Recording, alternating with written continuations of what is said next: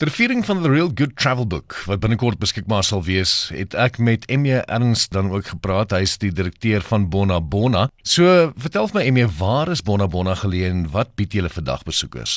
So, ons is op die N12 geleë tussen Klerksdorp en Bommeranstad in die Noordwes.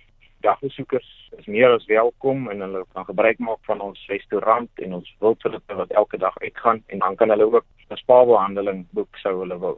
So wat gebeur alles by julle so deur die jaar, wat groot is en waarna moet ons uitkyk?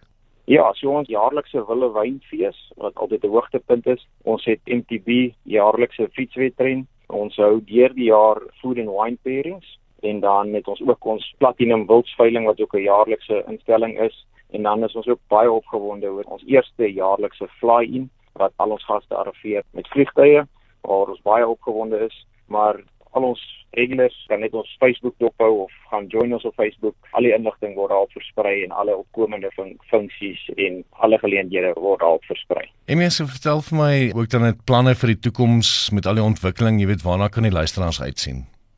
Ja, so ons is baie opgewonde. 2021 was ons opgewonde oor ons opgraderings en jaar 2022 is ons nou baie opgewonde vir ons nuwe spa wat ons mee besig is, wat ons in September wil oopmaak vir besprekings en ons sien baie uit daarna. Ek dink ons gaan 'n goeie diens kan bied vir die Noordwes wat nog nie te sien is in die Noordwes nie.